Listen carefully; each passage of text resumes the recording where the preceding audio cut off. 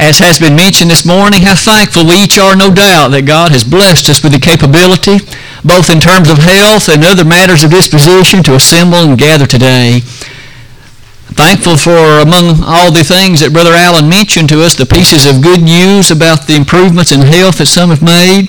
He also brought to our attention about that newspaper article that we as a congregation are pleased to be able to sponsor. As mentioned, that will run, if it be my understanding from the gentleman, at least at the radio, at the newspaper place, every other week will be the location, or at least the timing of that. So look forward to that and encourage others to read it. Our goal through that is simply to put forth the truth from the Word of God that will challenge others who, for many of them, they seemingly don't avail themselves of opportunities to approach the Bible in as direct a way as they should. This morning, for the next few moments, I would encourage you to think with me about that passage that Matt read just a moment ago.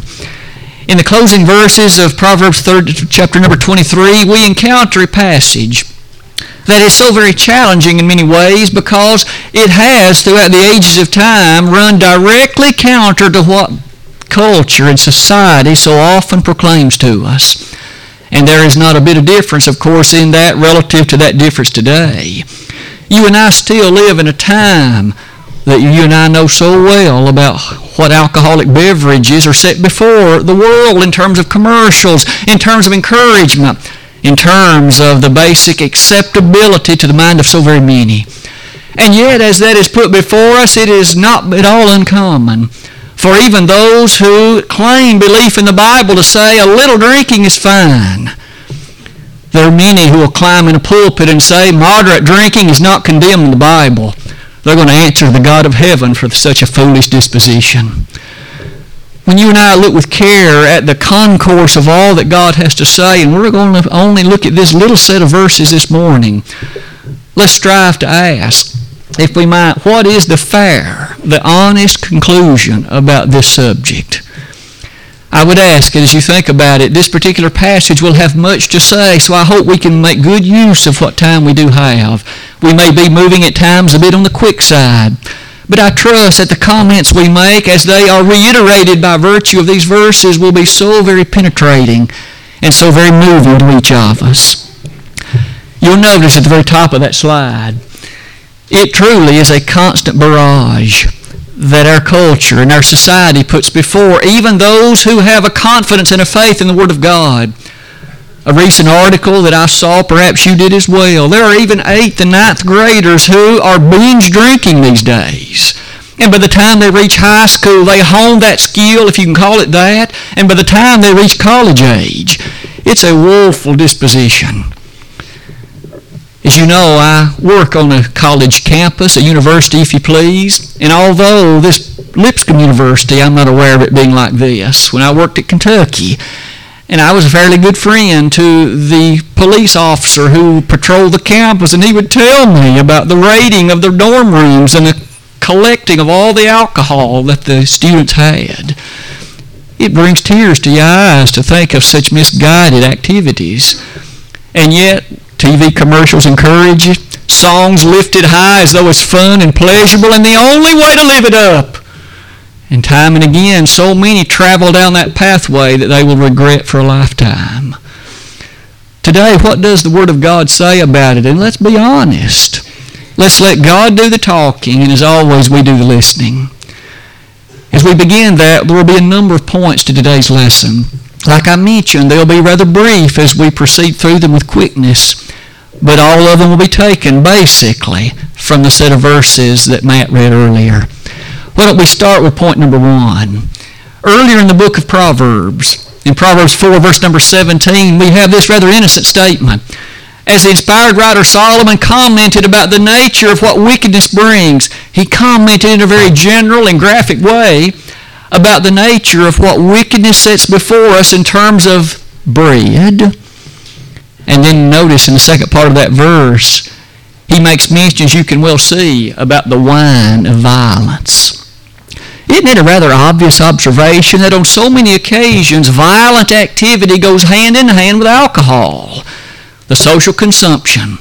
When an individual, after having a little bit to drink, then thinks he or she is far different and far stronger than otherwise they are, and violence seems to naturally follow therefrom. I realize that you and I may remember old television shows where in the ancient West we see these men in a saloon start fighting. They bust up the tables and break the windows. And we think about the show that's presented, but quite frankly it's disgusting and always has been. To think of someone disturbing property and bursting and destroying property by virtue of alcohol and what it leads them to do. You'll notice as you think about the activity of this violence, I have given you a quote. Now this only has to do with the city of Los Angeles, but think about applying it nationwide.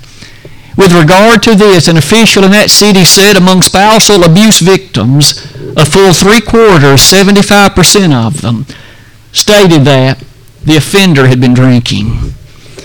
3 out of every 4 of them accompanied alcohol.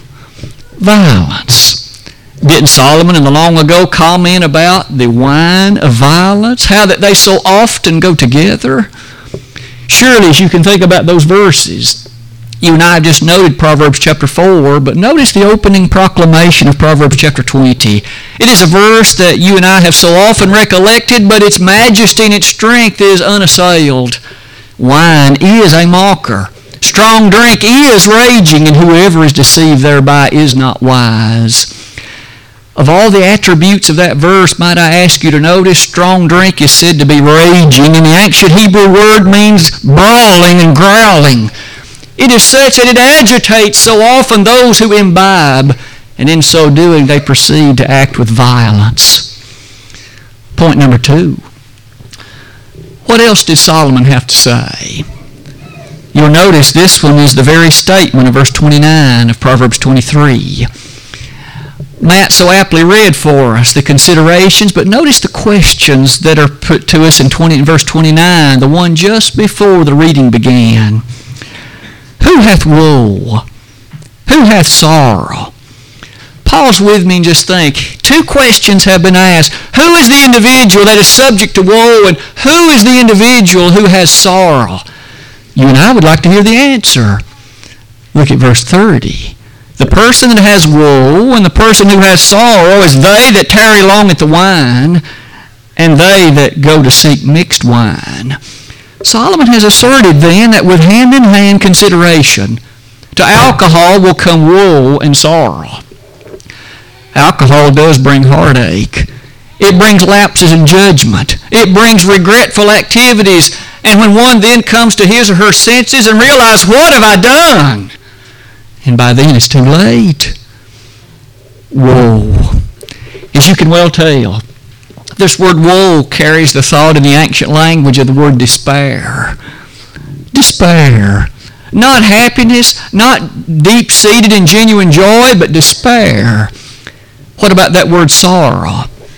You'll notice that literally means pain. Again, in the ancient Hebrew language. There's an associated consideration of an element of painfulness that will come with alcohol, taken in this social way. Who hath contentions? Who hath babbling? Who hath wounds without cause? Who hath redness of eyes?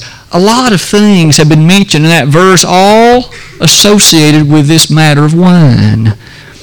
For right now, might I ask you to notice, perhaps it's time to bring into our discussion the very opening statement of Proverbs 22.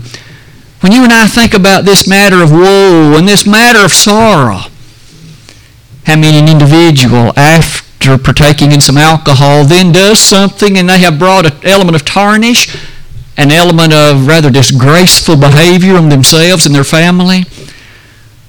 Didn't Solomon say that a good name is rather to be chosen than great riches, and loving favor more so than silver and gold? A good name, and how many a good name has alcohol tarnished, marred, and in fact even ruined? Notice God and long ago said that it would be so. Point number 3.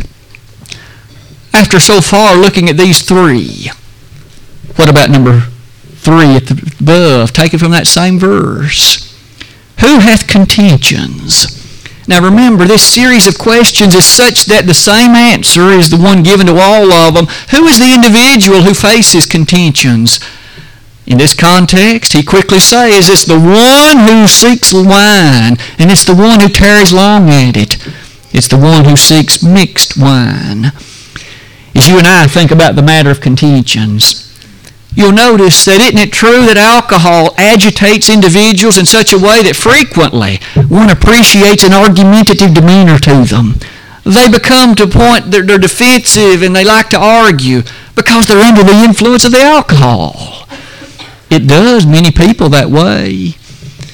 As you think about this matter of argumentation, it highlights to that which causes trouble, doesn't it? I would ask you to think for just a moment about God's proclamation on this subject compared to what we typically see in a TV commercial. The Super Bowl was played, I guess it was 2 weeks ago today, wasn't it? And how many beer commercials were aired over the course of that afternoon and evening? And yet the overwhelming message of them, you see pretty Clydesdale horses and you see pretty puppies. It gives you an impression of peacefulness and all is well, and God says it's contentious to the very bone. Alcohol doesn't bring anything but troublemaking and contentiousness. You'll notice as God has made this, who has contentions? They that tarry at the wine. Surely in fairness to that thought, look at some of these verses. You and I know that the Word of God, by virtue of the gospel, encourages us in just the opposite to being contentious. Aren't we reminded in Romans 12:18, as much as lieth in you, live peaceably with all men. In James chapter 3, verses 16 and following, the inspired writer on that occasion said that which is the foolishness from beneath, and the wisdom that does not come from above, what is it that it brings? It brings confusion, strife, and every evil work. So far, the scale is tipped heavily against alcohol from God's perspective, isn't it? Contentions, woes, the characteristic we saw in chapter 4, verse 17. Surely in light of that, point number 4 now comes before us. What else did Solomon say? Who hath babbling? Another question of the same verse, and yet the same answer is now the same. The one who has babbling is the one who seeks after the wine, the one who pursues alcoholic beverage for social consumption. What does this word babbling mean? You and I, first of all, might appreciate that. One of the things that wine seems to invariably do, it impairs the ability to articulate and to speak well. One babbles and rambles around and talks nonsense and foolishness because he's under the influence of the alcohol. But this word babbling, quite frankly, originally had more to do with complaining. Behavior that is far removed from sensibleness. In fact, look at the following. When one thinks about the matter of complaint and the kind of bickering that sometimes can come by one who is under the influence of that alcohol, and yet the Word of God challenges us to realize our speech should be employed with great favor and should be employed with a tremendous blessing of God. Isn't it a commandment to one and all, those of us who strive to be of God, that our speech should be always with grace, seasoned with salt, Colossians 4:6. We do notice so well the Master himself said that every idle word men should give account thereof in the day of judgment. For by thy words thou shalt be justified, and by thy words thou shalt be condemned. Matthew 12, verses 36 and 7. Maybe finally, in that context, we can so easily recollect and recall that amazing statement that Paul made to the Ephesians. Let no corrupt communication proceed out of your mouth, but that which is good to the use of edifying, that it may minister grace unto the hearers. Question, those under the influence of alcohol, are they ministering grace by the foolishness they spout forth? The question has the obvious answer, doesn't it? Who has babbling? Those that tarry at the wine. One by one, as these comments, again found in the Word of God, challenge us to contemplate the matter of today. So far, we've looked at 4 points. What about some additional ones? Number 5. You'll notice on this slide, we've now come a little bit further in chapter 23, verse 29. Next question, who hath wounds without cause? Now there's another question that Solomon asked, and again the answer is the same as the others have been. The one with wounds without cause is the one that tarries at the wine. What does Solomon mean, wounds without cause? It appears from the original thrust of the language. It has to do with this. We understand that wine causes one to lose that powerful sense of memory and recollection. Folks do things under the influence and don't remember anything they've done. Sometimes in great shame and disgust, you see the evidence in the morning after, but they don't have any idea what they did. Whether they danced on the bar, whether they went partially undressed, whether they addressed someone in a very shameful and sad fashion, whether they engaged in some sexual activity and don't even know it. Wounds without cause. The idea of wounds without cause suggests that you and I think like this. Isn't it true that sometimes when someone is seriously inebriated, someone says, well, he's not feeling any pain. No pain? Really? Bible says wounds without cause. Oh, he may appear to be living it up. And he may appear to be such that all is well with him or her, but what about the deep-seated problems that are coming from the alcohol? And what about the other attributes that we've already studied this morning, and yet there's many more to come? Wounds without cause, may I ask you to notice? What about the thought of many things that do happen? Perhaps to our mind races the famous incident of Noah in Genesis chapter 9. Here was a man who raised a vineyard and got drunk, the text says, and he laid naked in his tent. One of his sons discovered, saw his nakedness, and in so doing there brought a perpetual curse on that boy and all of his progeny. Notice what happened by virtue of alcohol. As great a man as Noah was, building the ark, all the things about that year, protecting the animals while on it, and yet following that, what a foolish choice he made. Surely in light of that, we can begin to see, oh, what wounds without a cause. There's no reason for that behavior. Alcohol does not bring one positive social advantage, not one. And yet the devil portrays it as the thing to do. And multitudes listen with eagerness and follow right along. Point number 6. You'll notice one other thing. This same verse mentions by way of question is this. Who hath redness of eyes? You and I know well that person so often inebriated is such that his eyes have become red, but quite frankly the original word means more along the line of dullness than redness.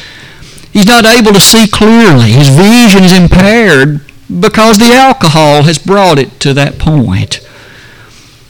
Impaired, dull vision. Notice these things. What about these statements of being caused to be out of the way? The verse that's before us, Proverbs 23, perhaps quickly to our mind draws that rather graphic description of Isaiah 28:7, where there another group of people also under the influence are described as vomiting, and the putridness that characterizes the choices they've made. There hadn't anything changed. Those that choose that way of life and those who seemingly find enjoyment in the can or the bottle, if you please, the dullness of vision is still characteristic of that. Notice how opposite that appears to what is demanded of those that would be pleasing unto God. You and I are admonished that we must be of sober character. 1 Thessalonians 5, verse number 6. Paul gave that as a direct commandment. Be sober. And later Peter affirmed the same. Be sober, be vigilant. Why? Because your adversary, the devil, is a roaring lion, walketh about seeking whom he may devour. 1 Peter 5, verse 8. This concept of soberness in the original Greek literally means to abstain from wine. He didn't say take a little of it if you like. He said abstain from it. Maybe that concept of sobriety as it's presented there challenges us in point number 6. We have a tremendous battle that you and I face. In Ephesians 6, verse 10, we're told, having done all to stand. at the very best we can do. It's going to be challenging at times to stand, but thanks be unto God, we have the great power of the Savior with us. But what if we purposefully and of our own volition choose to impair our judgment, dull our vision? Where there's no vision, the people perish. We're told in Proverbs 29:15. If you and I want to perish, one of the surest ways, it seems, is drink. Imbibe alcohol. It leads to nowhere good. Point number 7. Solomon isn't finished yet. You and I have listed all of these characteristics of it so far, and now, what about number 7? Let's go 2 verses later. Verse number 32 of Proverbs 23. At the last it biteth like a serpent, and stingeth like an adder. Alcohol solves no problems. It does not present the solution to any problem, socially or otherwise. We've seen, on the other hand, it impairs the judgment. It dulls the vision. It harms the senses. It really incapacitates one to deal with the problems of life. It doesn't assist in dealing with them. You'll notice this particular statement, likening it to what a snake can do. You might walk somewhat gingerly by a rattlesnake or a copperhead, and you may think you've made it, and then when you perhaps have gotten what you think to safety, at tremendous acceleration, he strikes your foot. You may think you made it. You may think that I can handle this alcohol. It will not impair me. You're only fooling yourself if you think that. Alcohol will have the last laugh. It always does. No wonder, in light of that, consider what some individuals in biblical times faced with it. What are its results? What did it cause to them? Ahasuerus, one of the most profound leaders, I suppose, the Persian Empire ever knew. In Esther chapter 1, he himself had a large party and he himself drank. And as a matter in it, he then demanded his queen Vashti present herself. Thankfully, she wouldn't do it. But look at what a foolish demand he made under the influence of alcohol. A man who otherwise can act with such sound judgment, who otherwise can behave himself with such comportness, and yet under alcohol can do the most foolish, the most ridiculous things. Another example would be Belshazzar. In Daniel chapter 5, here again a notable ancient ruler. And yet, he had a great feast and a party in which he, under the influence of the alcohol, let's bring out the golden vessels that we took from Jerusalem and serve beer and wine in it. That's the very time the hand of God appeared and wrote on the wall, "You have been found wanting, Belshazzar." That man died not long thereafter. What about Herod in Matthew chapter 14? Here was a man also known for his lineage and legacy in terms of rulership. Under the influence of wine, a pretty woman danced in front of him, and ultimately John the Baptist lost his head because of it. What did wine cause? What did it bring about? The promise of a drunken man caused a man to lose his life. See what alcohol does? Point number 8. In Proverbs chapter 23, Solomon still isn't finished. I would ask you to notice verse 33. Thine eyes shall behold strange women, and thine heart shall utter perverse things.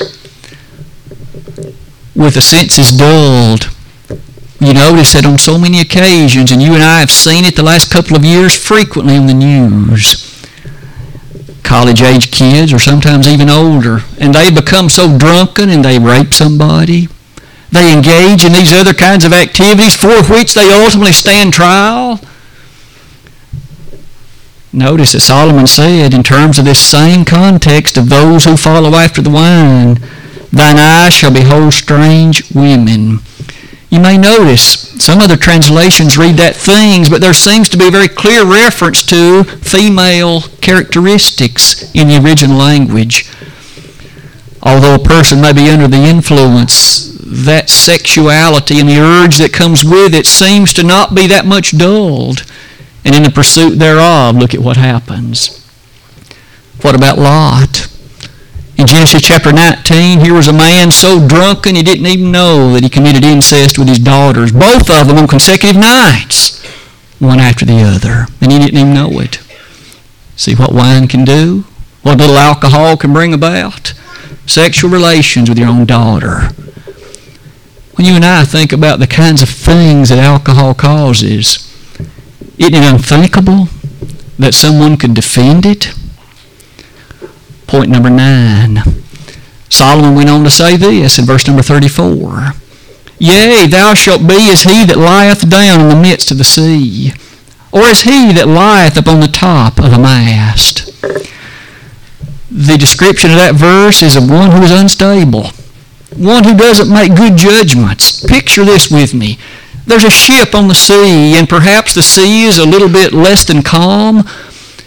Would it be the time to lie down and take a nap while you're out there in the midst of the sea? Or should you be trying to row the boat to safety? Should you be trying to encourage the sailors and others in whatever way possible to make it a place of propriety and safety? Would that be the time to climb up on the top of the mast to see what you can see while the boat is rocking in the waves and the strong winds are about? Of course not. And yet a person that's under the influence of alcohol, what sorts of things do they do? Sometimes songs make it out as though it's funny, but it's not funny. Notice Solomon said, thou shalt be as he that lieth down in the midst of the sea. You'll also notice, in light of those things, the statement of this instability wars right against the demands of God. If any man lack wisdom, let him ask of God that giveth to all men liberally and upbraideth not. James chapter 1, verses 5 through 8. Maybe the last thought there is to consider that statement the Apostle Paul has provided to all of us to work out your own salvation with fear and trembling, Philippians 2:12. If you and I have to work out our own salvation, does it make sense then to take something to make our judgment so foolish and improper? Point number 10. One by one, as these descriptions are given to us, they bring us now to this one. Everything we've listed so far is weighing the balance so strongly against alcohol. There's nothing good yet to be said for it. And yet verse 35 describes it in words like this. They have stricken me, shalt thou say, and I was not sick. They have beaten me, and I felt it not. When shall I awake? I will seek it yet again. In the midst of all the heartache and the trouble that's caused, and yet those who drink it are ready to drink it again. They don't learn anything from it. Last statement of the verse, I will seek it yet again. Wine really does have addictive property to it, doesn't it?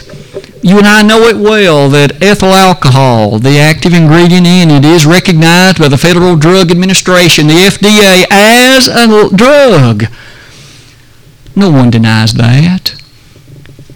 Notice its addictive power, the influence it can have over a person.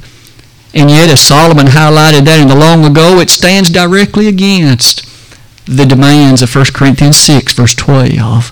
Paul said, I will not be brought under the power of any. Paul said, I will let no physical, sensual thing control me. And yet those who drink alcohol, that's exactly what they do. As you think about all of these descriptions, the considerations of them, what about number 11? Taken from Proverbs 21, verse number 17, those who choose to follow the alcohol are promised that they'll not be rich. I would ask you to notice carefully the rather strong language. 2 parts to the verse. Proverbs 21, verse number 17. He that loveth pleasure shall be a poor man. He that loveth wine and oil shall not be rich. One of the surest ways to allow one's savings, to allow the characteristic blessings that would come with financial security, to allow that to be lost is to squander it in alcohol. And it is expensive, isn't it? If you're in Walmart and you've ever had an opportunity to look at the prices on a keg or the prices on a case of beer, and yet those who take one of them home may drink it all in 1 or 2 nights. Look how much money is taken up. Notice that God there said in that verse, If you want to not be rich, one sure way to accomplish it is to make sure to avail yourself of the wine. Maybe as we come to point number 12, wine is a deceiving thing. You noticed in the verse you and I appreciated earlier in Proverbs 20, verse number 1, wine is a mocker, and strong drink is raging, and whoever is deceived thereby is not wise. You and I know so well that the uniform message of the world encourages this. And yet what a deceiving message it is. It's enjoyable, it's pleasurable, it's fun. But all these other things are never mentioned. The commercials don't highlight them for obvious reasons. Notice the deceptive character. You and I have been warned. We've been duly warned. Surely in light of that deceptive character might we recollect one final thing from Galatians chapter 6. Be not deceived. God is not mocked. For whatsoever a man soweth, that shall he also reap. For he that soweth to his flesh shall of the flesh reap corruption, and he that soweth to the Spirit shall of the Spirit reap life everlasting. These 12 points surely lead to number 13. And it really is the one that's the lesson text this morning. You'll notice as we looked at Proverbs chapter 23, we jumped over one of the verses. It's time to revisit verse 31. In light of all these things we've studied, what is the uniform encouragement of Scripture relative to this subject? Remember, we began the lesson by affirming that many are under the impression you can drink a little if you want to. Just make sure it's moderate and no more. I would ask you to look at verse 31. Look not thou upon the wine when it is red, when it giveth his color in the cup, when it moveth itself aright. Solomon did not say, it's okay to have a little of it. He did not say, so long as you maintain moderation, everything is fine. He said, don't even look on it when it's in the cup. Don't have a propensity to meddle with it. Don't look upon it even in the most moderate, basic way. And with that, we close our lesson.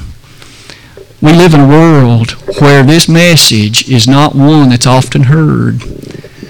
The message is by far moderation. Enjoy it if you want to, but don't ever cross that line. The problem is, God says the line is drawn before the first drink is ever drunk, before the first sip is ever taken. And the Bible encourages us to have nothing at all to do with it. Notice finally on that slide, Ephesians 5:18 says it like this, be not drunk with wine. That's a straightforward commandment. And the literal language initially means to begin to be softened. First drop, don't even take it. If only the world would listen with care. You and I as Christians have an obligation, an opportunity to help the understanding of a text like this one in Proverbs chapter 23. Our lesson being drawn to its conclusion today, I trust that we've all been reminded that God's words are very stern and very strong and very to the point. All these things at the bottom, you'll notice that wine is described in the Bible very clearly. It does the same thing to people today that it did back then, 3,000 years ago. You would think that the human family would learn a little better, wouldn't you? But you and I, as Christians, under the influence of the soul-saving message of the gospel, may you and I set before others the example that God would have us to have of godliness. Today, I trust that if there's one or more in the audience that would have a need to respond to the gospel invitation, that you would not delay. Don't procrastinate or wait. The message is clear. You need to repent of your sins. That follows, of course, the statement of your belief. Confess the name of Jesus as the Son of God and be baptized. If you're an alien sinner, if you have become a Christian at some former time, but you need the strength that only God can offer, why not pray for forgiveness and ask brethren to pray for you? We'd be delighted to do it. If we could be of help to you today, won't you come while together we stand and while we sing?